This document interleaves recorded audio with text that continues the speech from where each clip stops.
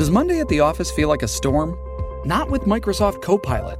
That feeling when Copilot gets everyone up to speed instantly? It's sunny again.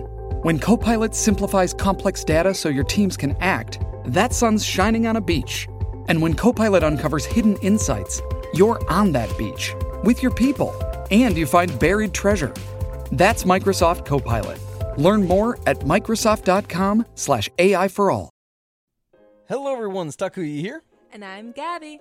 And we are the hosts of History of Everything, a podcast which you can probably guess by the name is, well, it's about everything.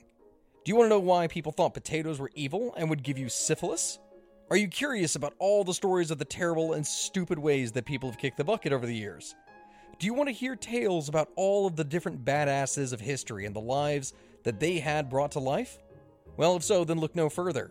History of Everything is just the right podcast for you. It's available on Spotify, Pandora, and anywhere else that you get your podcast from. Join us for some fun and just see how weird and wacky history can be. Gather around your smartphone, children. Uncle Jethro and Aunt Kat have a Christmas story for you. A Visit from St. Nicholas by Clement Clark Moore.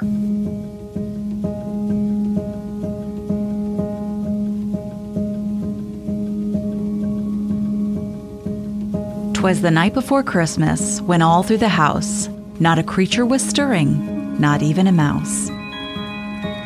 The stockings were hung by the chimney with care, in hopes that St. Nicholas soon would be there.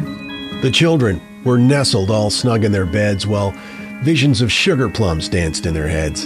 And Mama in her kerchief and I in my cap had just settled our brains for a long winter's nap. When out on the roof there arose such a clatter, I sprang from my bed to see what was the matter. Away to the window I flew like a flash, tore open the shutter, and threw up the sash. The moon on the breast of the new-fallen snow gave a luster of midday to objects below. What to my wondering eyes did appear but a miniature sleigh and 8 tiny reindeer. With a little old driver so lovely and quick, I knew in the moment it must be St. Nick. More rapid than eagles, his coursers they came, and he whistled and shouted and called them by name. Now Dasher, now Dancer, now Prancer and Vixen, on Comet, on Cupid, on Donner and Blitzen, to the top of the porch, to the top of the wall, now dash away, dash away, dash away all. As dry leaves that before the wild hurricane fly, when they meet with an obstacle, mount to the sky, so up to the housetop, and coursers they flew, with the sleigh full of toys, and St. Nicholas too. And then, in a twinkling, I heard on the roof the prancing and pawing of each little hoof. As I drew in my head and was turning around, down the chimney St. Nicholas came with a bound. He was dressed all in fur, from his head to his foot, and his clothes were all tarnished with ashes and soot.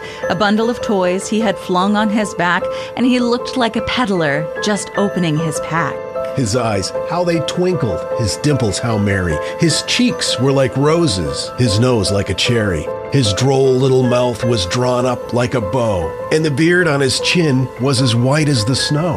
The stump of a pipe he held in his teeth, and the smoke, it circled his head like a wreath. He had a broad face and a little round belly, and it shook when he laughed like a bowl full of jelly. He was chubby and plump, a right jolly old elf, and I laughed when I saw him in spite of myself.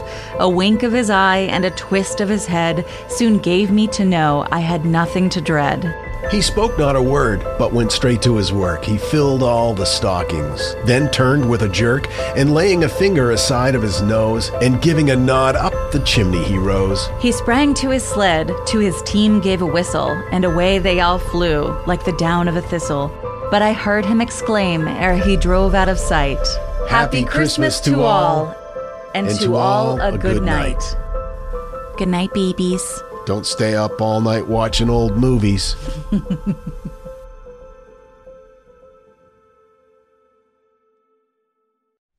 If you like this podcast, can we recommend another one? It's called Big Picture Science. You can hear it wherever you get your podcasts, and its name tells part of the story. The big picture questions and the most interesting research in science. Seth and I are the hosts. Seth is a scientist. I am Molly, and I'm a science journalist. And we talk to people smarter than us, and we have fun along the way. The show is called Big Picture Science, and as Seth said, you can hear it wherever you get your podcasts. Are you interested in the parts of history that remain a mystery? Do you want to learn more about the historical myths and misconceptions used to prop up false belief today? I'm Nathaniel Lloyd. In my podcast, Historical Blindness, I delve into all of these topics, sharing puzzling tales from the past and examining hoaxes, conspiracy theories, and misremembered events that provide insight into modern politics and religion. New episodes every 2 weeks. Find Historical Blindness on most podcast players and platforms.